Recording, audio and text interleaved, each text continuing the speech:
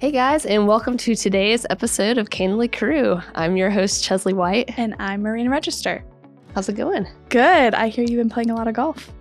Well, I wouldn't say playing yet. This week I have the opportunity to play 3 times, which never happens, but I'm very excited about it. I had a playing lesson yesterday with Kyle. How's Kyle? He's wonderful. He's probably, I could say terrible reception in Montana. He's feeling very neglected by you, by the way. I know. I'll get on it. Kyle is, for those who don't know, Kyle is our golf instructor. Shout out Kyle Mason. Yep. And then you and I are playing in a tournament today for the Greenville Chamber Ladies Tournament. Mm-hmm. And then I'm also playing Friday. And then maybe Saturday with me again. Yes. And hopefully we'll get our producer, John, to come out and play with us too. Pretty soon, once his wife has her baby. That's right. More important things. Yeah, exactly. So today we had a great episode. We got to talk with Meg Scoopmeyer, who is a shareholder with Haynesworth Sinclair Boyd. What do you think about it? I love Meg. She's my mentor through Crew. And she's just she's so fun in such an interesting way. And I will say she had such a good point during the interview about how a lot of her mentors, she didn't realize were her mentors until after she had moved on to something else. And in hindsight, she was like, oh, that was my mentor. And I really liked how she talked about how it's much more informal than people think, that if there's someone that gives you advice that you trust, that's a mentor. That's right. They don't have to have that specific title. Right. Which I think is good. Doesn't have to be a forced thing. Just someone you trust. Yeah. Which is important. I mean, and as coming from a lawyer, I think that makes sense because she's giving advice and she's trying to be trustworthy. So she's a mentor to a lot of different people in a lot of different aspects, I think. That's exactly right. Well, cool. Well, I hope you guys enjoyed this episode. I know we had a lot of fun talking with Meg. So let's bring her in. All right, Meg. Well, thanks so much for being here today. We really appreciate it. I'm excited to talk to you. I know we worked together a little bit on the commercial real estate side, but I'm excited to get to know you better. I know you guys know each other well. Yeah, we do. You were my mentor. We have a mentee-mentor relationship. Yeah, we got to meet again this year. Yeah, we probably should. It'll be good. It seems like the appropriate thing to do as former presidents and committed members of the mentor. Yes, exactly. Committee. Are you guys formally in the Crew mentorship program? I think we're currently in the Crew mentorship program. Yes. Okay. We'll go with yes. Okay. Nice. Yeah, I didn't go to the last meeting, but the planning meeting? Yeah. Well, there's one coming up, don't worry. It was excellent. Okay. Yeah, it was. I've heard that. It was excellent. Okay. Mm-hmm. Well, perfect. All right, well. Yes. And and whatever the marketing materials are that are coming out are being very well received. Just perfect. Great feedback for the committee. That's awesome. I love that. Well, cool. Mm-hmm. Well, we're excited to talk to you today about Thank you. And get to know you better and learn about your career and how you got to where you are now. So why don't we start from college? You know, what did you study in college and what were you kind of thinking at that time? So I went to Furman and I studied political science. And I can't really say that I had a big plan in college, but then... Who does? Exactly. Well, I don't know. Lots of people do. My good roommate did. She had her whole life planned out. I did not have that. But I did need money. And so I got a job being a runner for a law firm here in town and had an exceptionally supportive boss who was much like a mentor. And he encouraged me to do more than just deliver paperwork and documents. He encouraged me to learn his business, and he was a residential real estate lawyer, and learn how residential closings work. And so that sort of got me interested in the law. And then he let me take on as much or as little as I wanted to, and I got a real education there. And then I left there and went to be a paralegal in Atlanta, also doing residential real estate related work. And I also had another very supportive mentor and boss there who encouraged me to go to law school. He wanted me to stay in Atlanta, and I did not particularly want to stay in Atlanta as my lifelong residence. So I left Atlanta and came back to South Carolina and eventually ended up at law school. Awesome. So what was the reason for the move to Atlanta at the time? I mean, honestly. Just a job? Well, sure. Yes. So I grew up in Greenville. I had gone to Furman, and I decided I needed to move. Get it. Just do I something. Totally get it. Just do something different. I realized Atlanta doesn't seem like I went very far away, but it was certainly it's so different. It was very different. And back then, I say back then, in the 1990s, early 90s, it was very different. Yeah. So. I'm the exact opposite of you. I grew up in Atlanta, went to school at Georgia Tech, and then I was like, I got to do something different. I've been here my entire life. Exactly. And so I went to Tennessee for grad school and then came to Greenville for a job from there. So it was like literally the reverse. Flip-flop. Yep. Okay, so totally get that. I lived in Atlanta from ages 0 to 7. So well, there you go. Yeah. Now you know. Mm-hmm. Interesting. Never knew that. Yeah, born in Atlanta. So, but left almost immediately. Yeah. Never went back. Aw. So where did you go to law school? Oh, I went to University of South Carolina. Okay. Yeah. Gotcha. Yeah. Even again in the mid 90s, if I wanted to practice in South Carolina, I thought, and that was sort of where you went to law school. Yeah. Did you go in thinking you wanted to do like real estate law? I did. Okay. I did. I went specifically to do real estate law. Yes. Did you ever explore other options within the law, or ever like have like different? So yes and no. So there's sort of two paths in the law. There's sort of litigation and transactional work, and so I knew I wanted to stay in the transactional arena. So I did focus much of my studies on that type of law versus litigation. Gotcha.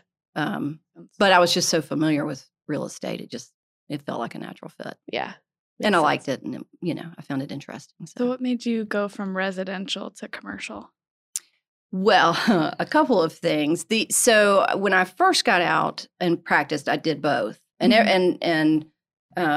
enjoyed it. I didn't do it wasn't quite 50-50. It was more probably 75-25. And then when the financial crisis hit, and the truth in lending rules and Dodd-Frank and all of the consumer protections were put in place, I went to a title insurance seminar where they spent about 4 hours explaining how the residential real estate practice was going to change and what was going to be necessary in order to comply with all of these rules. And the lawyers that were there from our law firm at the time, we all looked at each other and said, that's it. We're out. Mm-hmm. We're gonna focus on commercial real estate and let others focus on residential, because it became very clear that you weren't going to be able to dabble. You had to, there were just going to be too many rules, and you needed too many processes to be efficient and compliant. And we just didn't have the resources to put those in place. So interesting. Mm-hmm.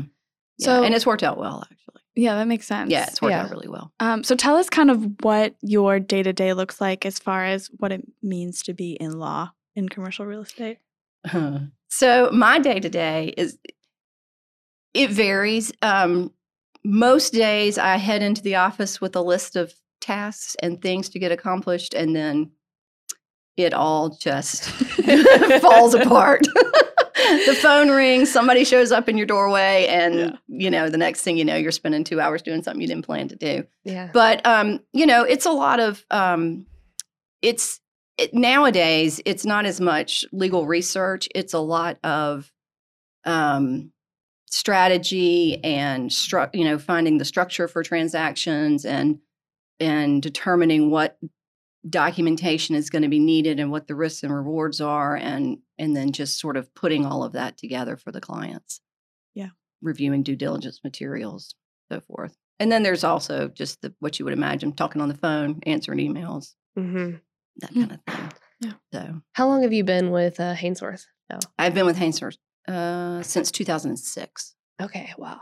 I want to do that math in my head. Yes, I know. 16 years? Sure. Yes.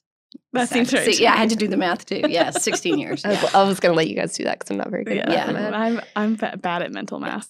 So what did your career progression look like within the firm there? Like when you came in versus where you are now?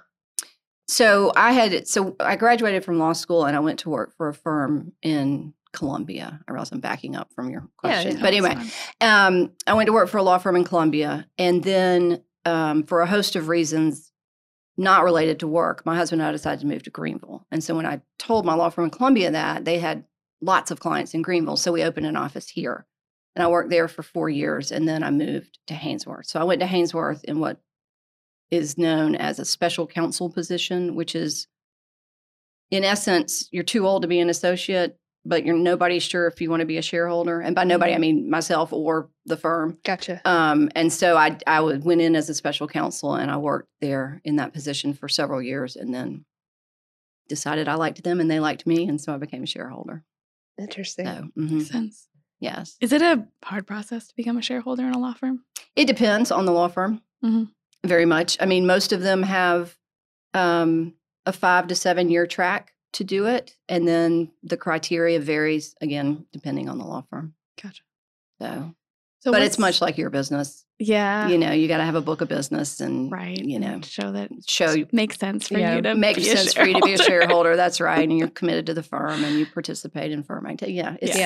It's what you might imagine. There's so much accounting firm. So I'm curious. So I know your title now, your I guess official title is a co-practice group leader for the real estate team. For the real estate team, yes. In terms of like thinking as a business owner, there's usually like tasks that are directly like related to client work, and there's tasks that are related to like more business level activities, kind of like broad and I guess like narrow kind of work. Yeah.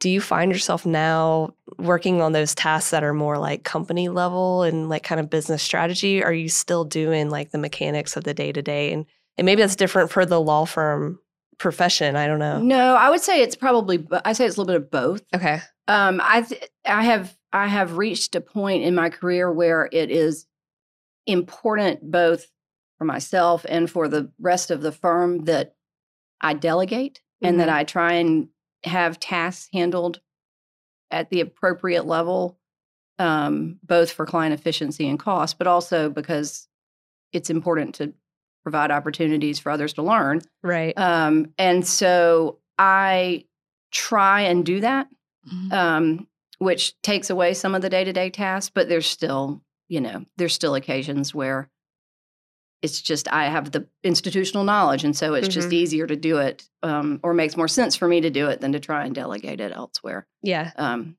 then, yes, there is a lot of strategy and business development conversations and practice management, processes to run through. So, is there one that you prefer over the other? Like, do you enjoy doing one side versus the other better? They all have their pros and cons. Okay. So, I mean, I could give you a list of all the things I like and all the things I don't like, but I'm not sure it's going to. They don't evenly divide like that. Yeah, I'm not sure it's going to evenly divide business versus practice side. Yeah. So, yes. Okay. I was just curious. But I got a firm list in the head of things I don't like to do and things I do like to do. So. Yeah, I was the same way. Yeah. Because there's so many things I feel like in all of our jobs where it overlaps so much of, well, this is client work and this is just to help grow the business outside of clients. Yes, exactly. So, well, what would you say is the most challenging part of your job and the most rewarding? So the most challenging part of my job is probably boundaries. Both. And that may just be me because I'm not very good at that. But it's just difficult to one of the things that we do is we take on clients' problems, right? Yeah. And so that causes there to be sort of a burden to fix it. And so you've got to sort of recognize that you didn't create it, you're going to try and fix it, but you need to sort of set the boundary of like personal responsibility for it. And also just as we were talking about, email has just changed the way you practice law. It's just, and the phone is just, you're 24/7. And that's just, that's hard with family and friends and vacation and, trying to set those sort of boundaries. Do you have clients that have your cell phone number and text you? Yes.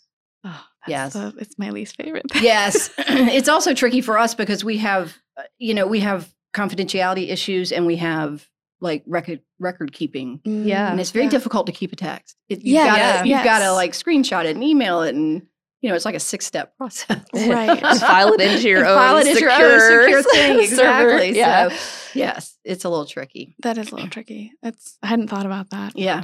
Trying to be screen. Yeah. I try not to, like, I don't mind if people call me, but I feel like I don't. Like, if someone texts me, I'll respond with an email. I'll be like, thank you for your text. Here's an email for you. Yes. Yeah. I will say I'm not a huge fan of the phone call followed by the email followed by the text. Yeah. Yes. You know. The little triple triple hit. Like, I sent you an email. I'm like, okay, Like the knock plus the ringing the doorbell plus the I'm here. Yeah. Plus the text that I'm here. Yes, exactly. It's like, oh, I'm aware. Thank you. Yes. It just takes a minute to get there. Yeah. I also struggle with some clients want to call me out of the blue, but I could be in other meetings, and I'll respond to them and I'll say, hey, sorry, Mr. Call. Like, can we set up a time for me to call you? And then they want to just try and call me again. And I was like, well, I'm in another meeting. Yes. Let's schedule a time. Yes. So it is hard to set boundaries. Do you find there's other boundaries other than just like, because it sounds like you were saying it's almost like a mental boundary of like, here's your problem and I can only do what I can try to do. Yes, it's a personal, Yeah, I'm trying to figure that out. How do you set that boundary? Like when you're going on vacation or when you, like, what kind of separation do you have to make sure you have time for your family? How do you create that balance? And say I've gotten a lot better at it, a whole lot better. When I first started, I was terrible at it. So fortunately, I have a very good support system at the office. And so I just try and remind myself that they're there and that they can handle it. And if they need to find me, they can. Yeah. Yeah. That's true. But it's a lot of mental reminders of yourself. Do you find yourself it'll be okay on vacation be like, don't respond to that email? I mean, I have. I mean, I probably should admit that, but yes, I have. Yeah. Yeah. It's important to take time away for sure. Yeah. I feel like that's become a little bit more in light recent that, everyone's trying to have a little bit better work-life balance. And and my gosh, the emails, it's a full-time job in itself. It can be. So it certainly can be. Okay. So if the most challenging is boundaries, what's the most rewarding part of the job? Oh, the people, the client, I have a great client base. I have great coworkers. Just that's the best part of it. Absolutely. Yeah. Do you have a team? So you have a team under you. Are you training any other lawyers to like be the next you? I hope not. I do. Yes. So in Greenville in particular, we have 4 commercial real estate lawyers. We have a 5th one coming on in August, and we have 2, I'll say 2.5, because we have one that works part-time, paralegals, and then we have a brand new transaction coordinator who's starting today. Actually, very excited about that. So yes, we have a whole team. That's awesome. And we work together. Cool. Yeah. And we work very hard to make it a team. Makes sense. Keep everybody engaged. Yeah. How do you do that? Regular communication? We do. Okay. We do. We established we have a regular Monday morning meeting. And at that meeting, we go through most everything that everyone's working on so that you may not know all the details, but nothing sounds unfamiliar if it comes up. Sure. If one of us or the other of us are out and a call comes in, it's not unfamiliar. And we sort of talk about the status of where those projects are again, so that it's not unfamiliar. And it just creates good energy and good communication. Yeah. Like that. Yeah. Are you guys in the office? Or do you have people that work remote? Okay. No, we've been in the office since July 2020, something like that, off and on. Yeah. Yeah. And I think everybody came back the beginning of 2021. Okay. Yeah. I feel like that's what I've heard with most lawyers, that they're in the office. Yeah. And some folks never left. I mean, frankly, for some folks, the office was as safe as anywhere else because there was no one there. Yeah. So yeah. And everyone has, like, all the lawyers have their own offices, right? Yes. Yeah. Gotcha. Yeah. So what does the next 5 to 10 years look like for you? Where are you going from here? That is an excellent question. I don't know exactly. I've been considering that, but I haven't landed on an answer yet. Okay. So now I'm intrigued. It's nothing. It's nothing intriguing. It's just, in some respects, I'd love to be looking at retirement, but I don't know if that's, that requires a whole set of analyses that I haven't done yet. So gotcha. We'll see. Okay. Or I don't know. Are there any like super cool deals that you were a part of or buildings that you had a hand in Greenville that you can talk about? Super cool deals. Not super cool. I guess, some things make something more interesting than just like, oh yeah, that was just like run of the mill, came in, got that deal done. I mean, I'm trying to think. I mean, we've done all sorts of what I think are interesting deals. I'm trying to think of one in particular that I always stands hate that out. question I know. because I can never think of any interesting things that I've done. Well, no, it's not that. I'm thinking of current things, but I don't really want to. I don't really want to speak about those. So, I'm trying to think of closed transactions that were particularly interesting. I saw one on Hainsworth's webpage that was very large. It was like $168 million deal, multiple portfolio properties. I was like, wow. Yes, that was a transaction for a local healthcare provider several years back. Nice. They did a bunch of sale leasebacks on some medical office buildings. Yeah. That was challenging just because of the size and scope of it. Yeah. And fun though, very fun. Do you find it different, like working with companies, for example, like that large versus companies like us that are like 6 people? Yes, so that actually that's part of the fun of what I do though, because there's some challenge in trying to take what appears to be the same transaction on paper, right? Everyone's buying a piece of property, but those types of factors come into play, and the properties are always different, and there's always unique problems with each property. So that's why it makes it fun to do that. But yes, it's a different process when you've got one person who can make a decision versus one person you talk to who takes it to 10 others who have to weigh in on the decision. Yeah, that's fair. Yeah. Do you feel like you have a lot of repeat clients, or are you constantly having to find new clients? Or both? I mean, a little bit of both, although the goal is repeat clients. But frequently a commercial real estate transaction is a one-off deal. Somebody comes into town, buys a piece of investment property, and then goes and looks somewhere else. So it's a little bit of both. Gotcha. And how do you find new clients? Well, you do things like join Cru. Yes. That's one way to do it. Networking, just like anything else. You try and do a good job for your existing clients. I find to be a great way to get new clients. Yeah. Try and do a good job on all transactions, because frankly, over the years, I've had several opposing parties call me later and say, hey, we worked together on this transaction and now we're buying something else. Can you help us with that? Nice. Which is always flattering because, it's one thing for your client to like you, but it's a good thing for the other side. I think you did a nice job too. Yeah. And then, general networking, Cru, ULI, things like that. Well, speaking of Cru, and I know we touched a little bit about you guys being a mentor-mentee. Have you had any mentors throughout your career that were just really influential? Yes. Oh, I've had several. Yes, absolutely. In my first clerkship, after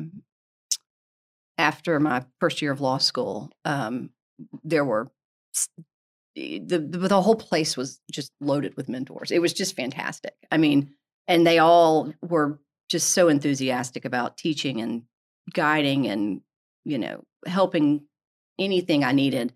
And then they helped me find my next job, and they've just been supportive. That literally to this day, they're all still very supportive.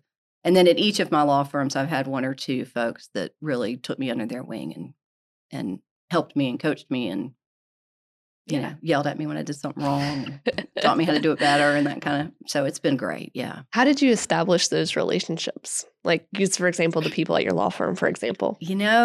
I'm not sure that I actually did it on purpose necessarily. It just sort of worked out. They were just people that I sort of connected with on a personal level. And, so I sort of stuck my foot in the water on, would they help me professionally? And it just, yes, was the answer. And they were all very generous with their time and knowledge and skill sets. And it just sort of worked. Yeah. Yeah.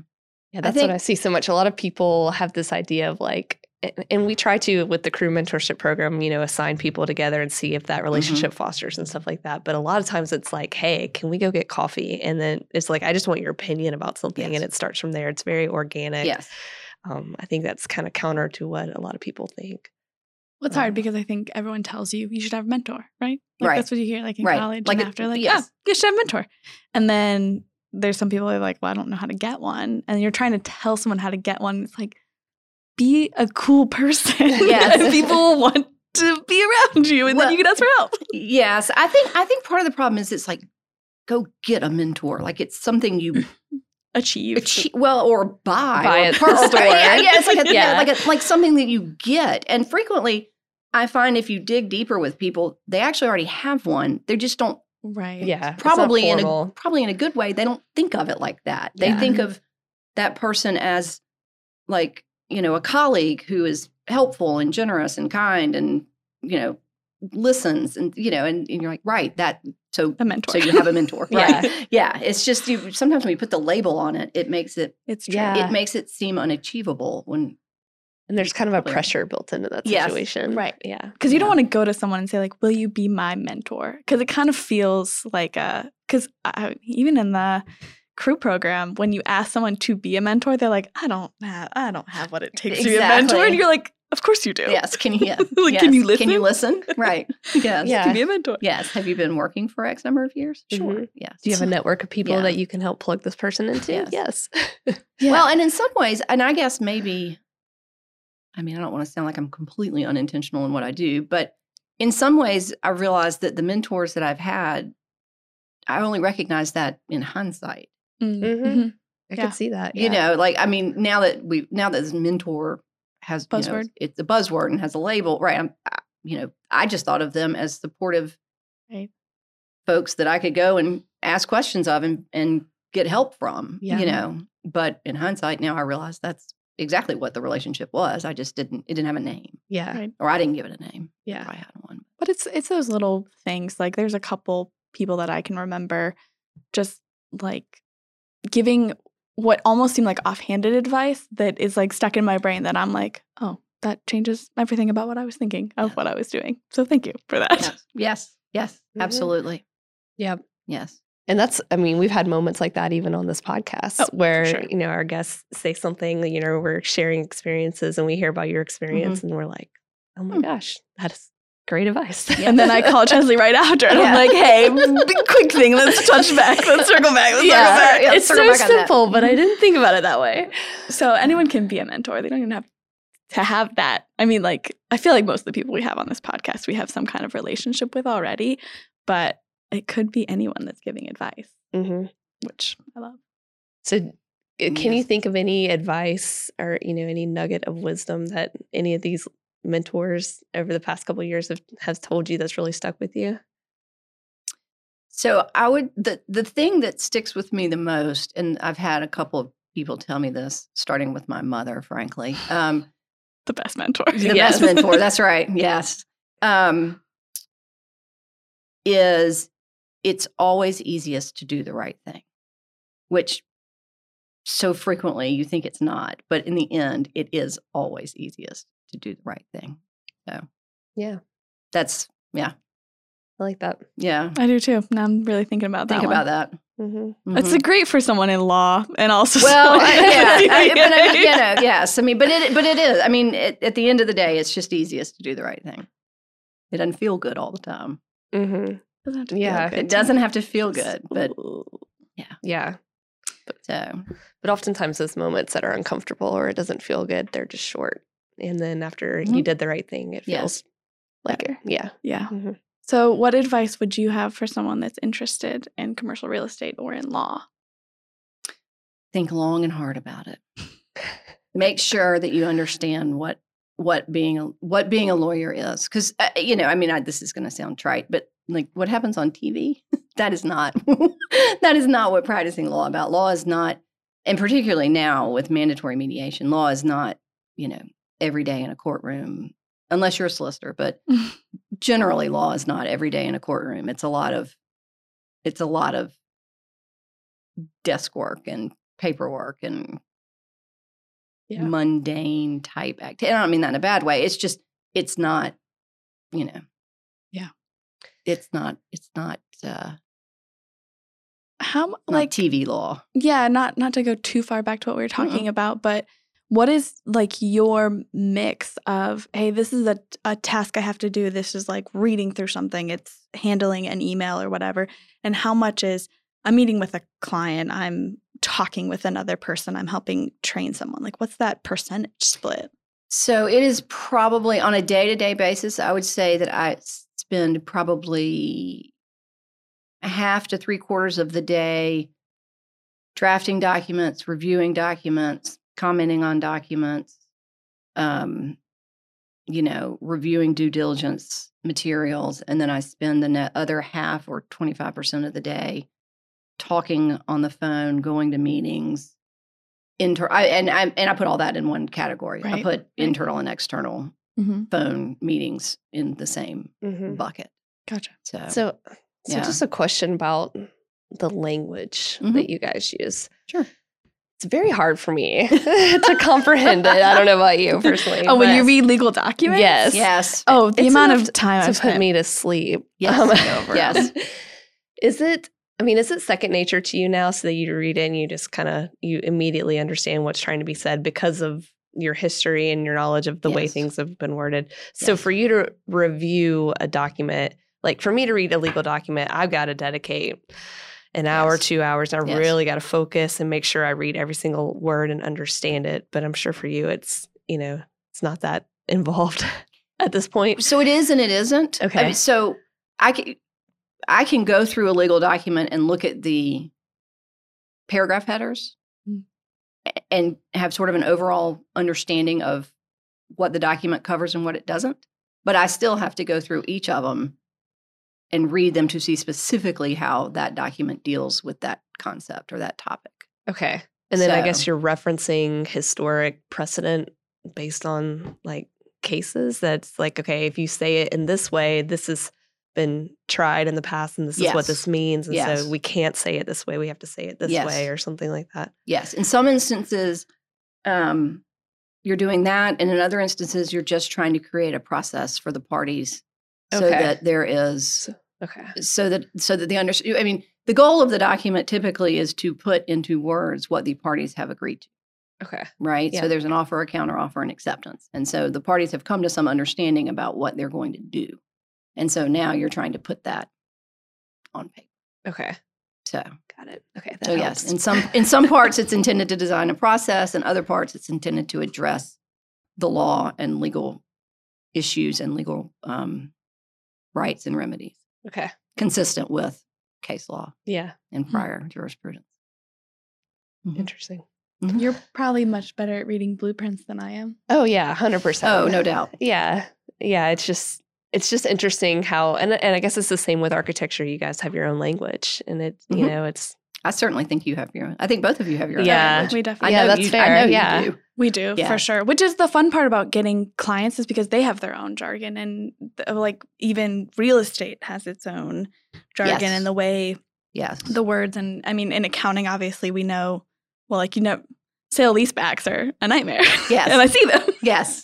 In real estate, and so getting to go into a client and make sure that my language is speaking to their language is always one of my favorite parts of the job. And understanding and being able to talk with people on different levels, I think is the best part about having clients. Well, I mean, all three of us have the same basis in our profession, in that if we don't understand what our clients do, we can't really do what we do, right? So, so we try and tell folks, younger associates, you gotta understand what the client does first in order to draft, the documentation you're being asked to prepare, because you've got to know what their issues are. Yeah. It's been so interesting because I've been doing more sales, honestly, in my new position. And I went through this whole training on staying curious.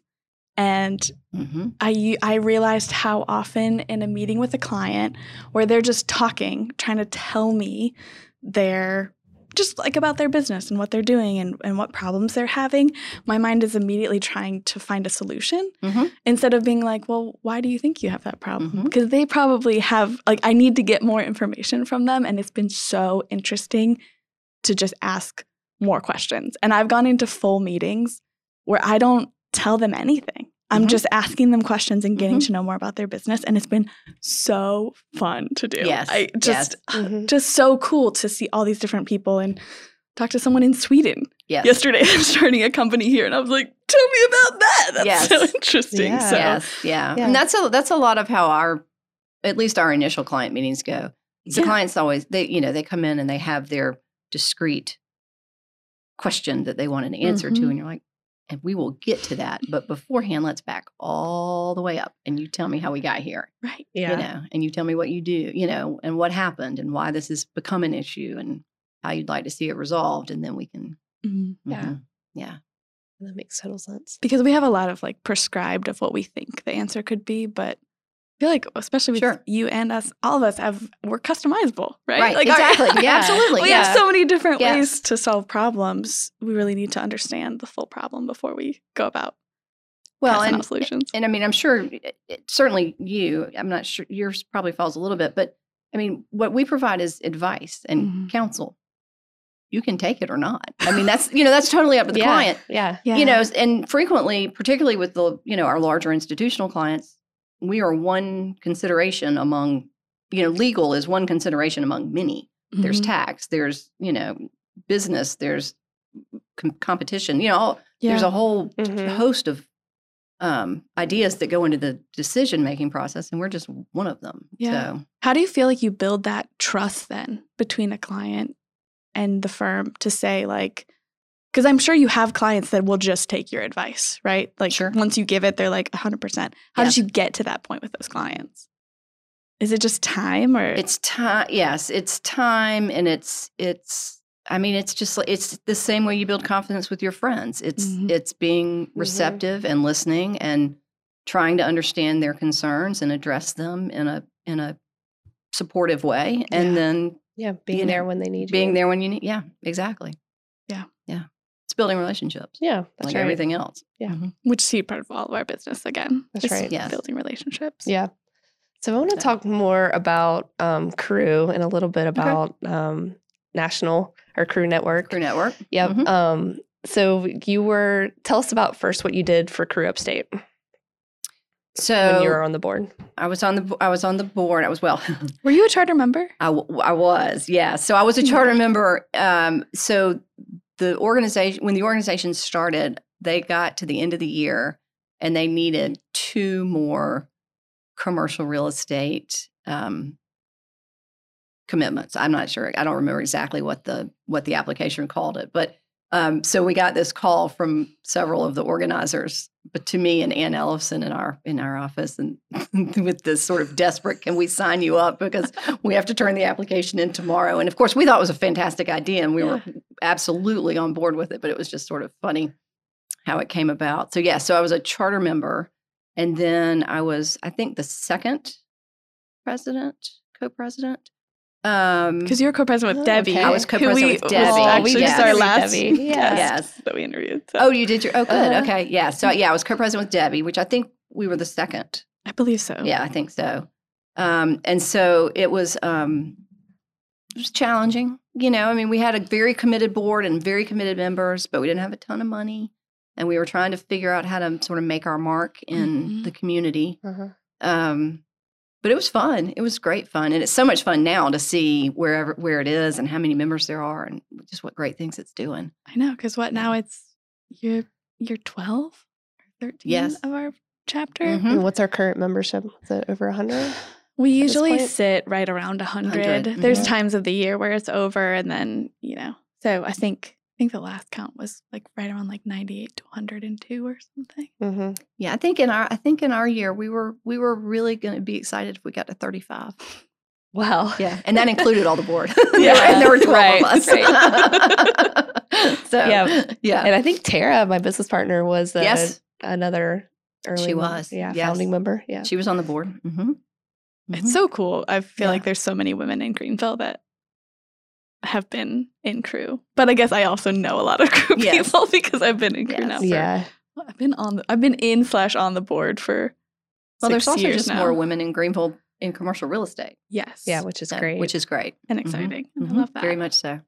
So it's been very cool. So you were co-president, and then you were just telling us that you did some stuff for the national, since it is a national organization. I did. So I was a chapter delegate, and then I, as part of that process, got on a committee, a national level committee that was the convention planning committee. And so we worked on planning the convention for New York, in New York. Which is big. A convention has like over 1,000 people that come to it. Yeah. It's giant. It's fun. Yeah. Who was the speaker the year that you did it? Like the main... Sorry, that's a very specific. No, I can't think of his last name. He was the admiral that commanded the Osama bin Laden raid. William McRaven, is that his last name? That sounds right. Who then went on to lead the Texas college system. I think it's McRaven. Anyway, he was fantastic. Wow. Okay. Yes.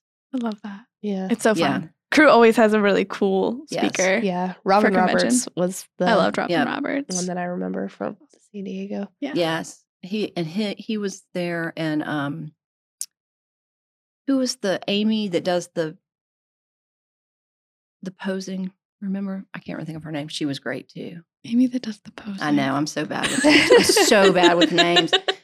You would know if I'll come up with it and send it to you later. Which won't have the podcast people, but we'll put it in the comments. Yeah, we'll put it in the comments. Yeah, exactly. So how did you get on the committee? Did you have to apply for it, and was there a vote or anything like that? Or so I did have to apply for it. I don't know. I believe that. Yeah, it was a board.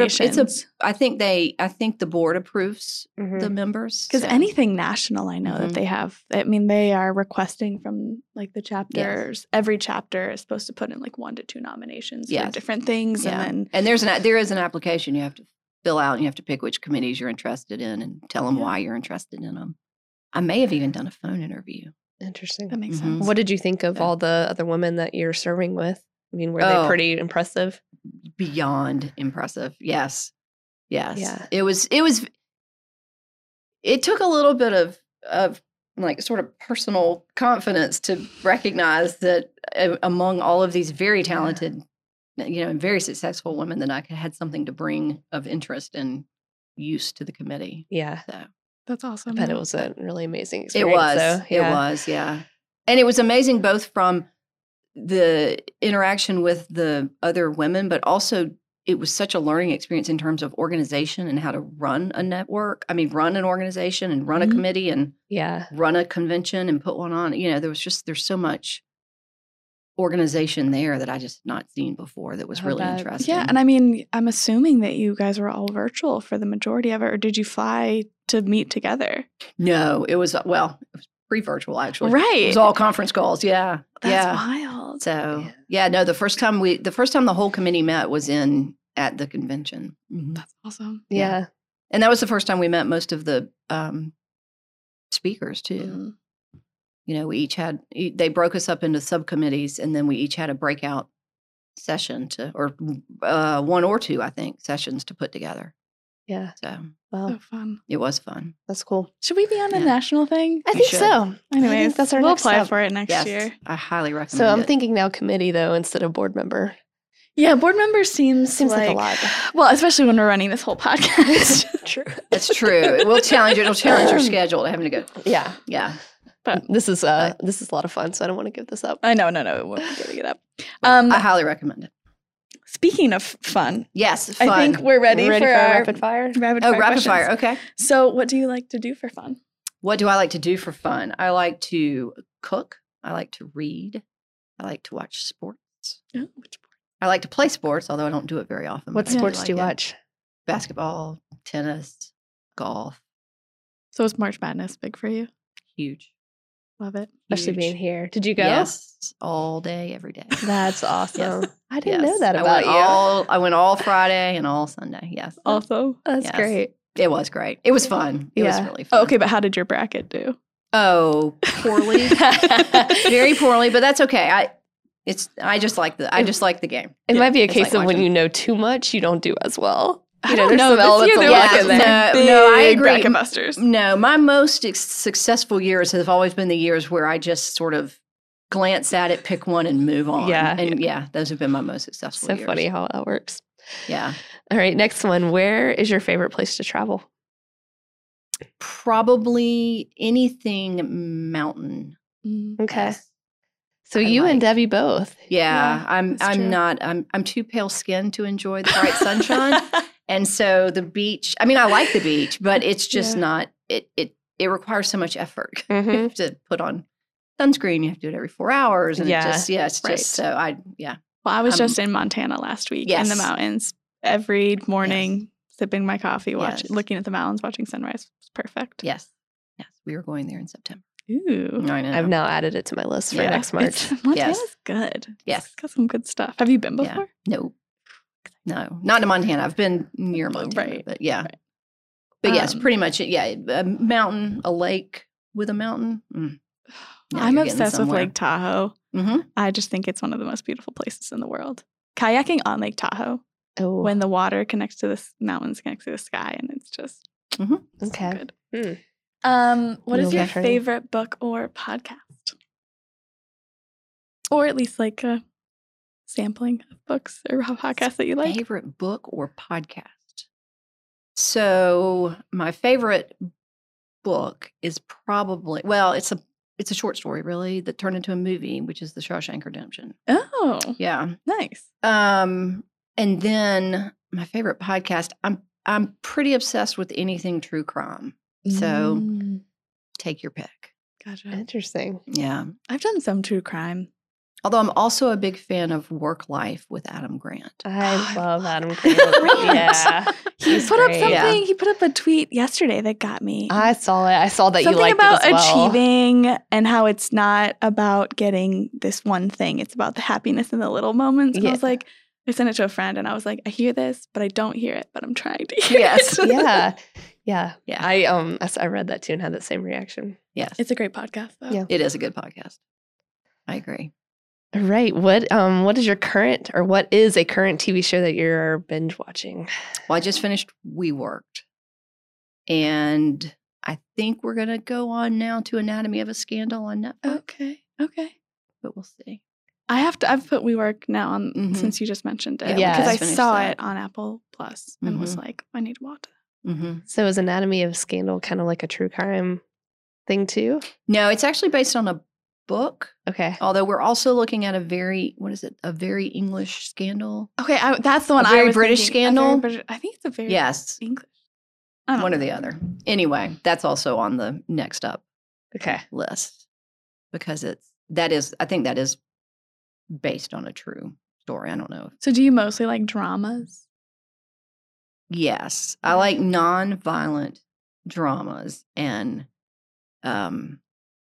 did you go through that comedies. When there was a bunch of I think those like mini series like The Big Little Lies and The Undoing? I did like that one. And I did. I went through those because I can't do long. I have to really commit for a very short period of time. Yes, I do like that. I'm a big fan of the whole binge watch idea that you can just be done.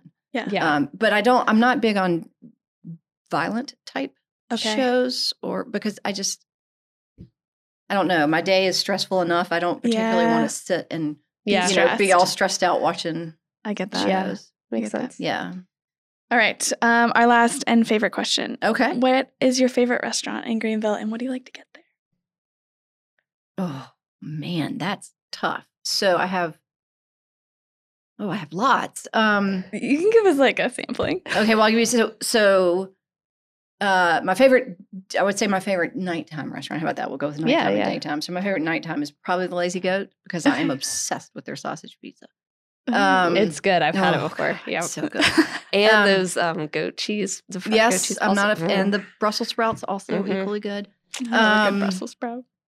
And I think I'm gonna say one of my favorite daytimes is the Pita House. Oh, I love the Pita Yeah. House. I haven't been in a hot minute. Yeah. I need to go back. The cash only thing gets me every time I have to stop at the ATM across the street. If it makes you feel any better, I carry one check in my wallet at all times for that sole purpose, solely for the pita house. Absolutely, because I never have cash. Like that's what not a thing. What do you get at the pita house? Oh, all kinds of things. Okay, so you mix it up. I mix it up. Yes. Okay, I am just a classic chicken shawarma on hummus plate where they just take a full plate of hummus and then just hollow out the middle and put dump chicken in it. Oh, and then I get so much pita and I'm like, this is my dream. Yes. You should not underestimate the falafel. I was about to say, I love the falafel. You should not underestimate the grape leaves. I love grape leaves. I've never had the grape leaves. Yep, the grape leaves are delicious. The gyro's yummy. Mm. Okay. Mm-hmm. This is so good. you want to go next week? So sure. Absolutely. A little mentor session. A little mentor. Yeah, sure. Okay, absolutely. Perfect. Yeah.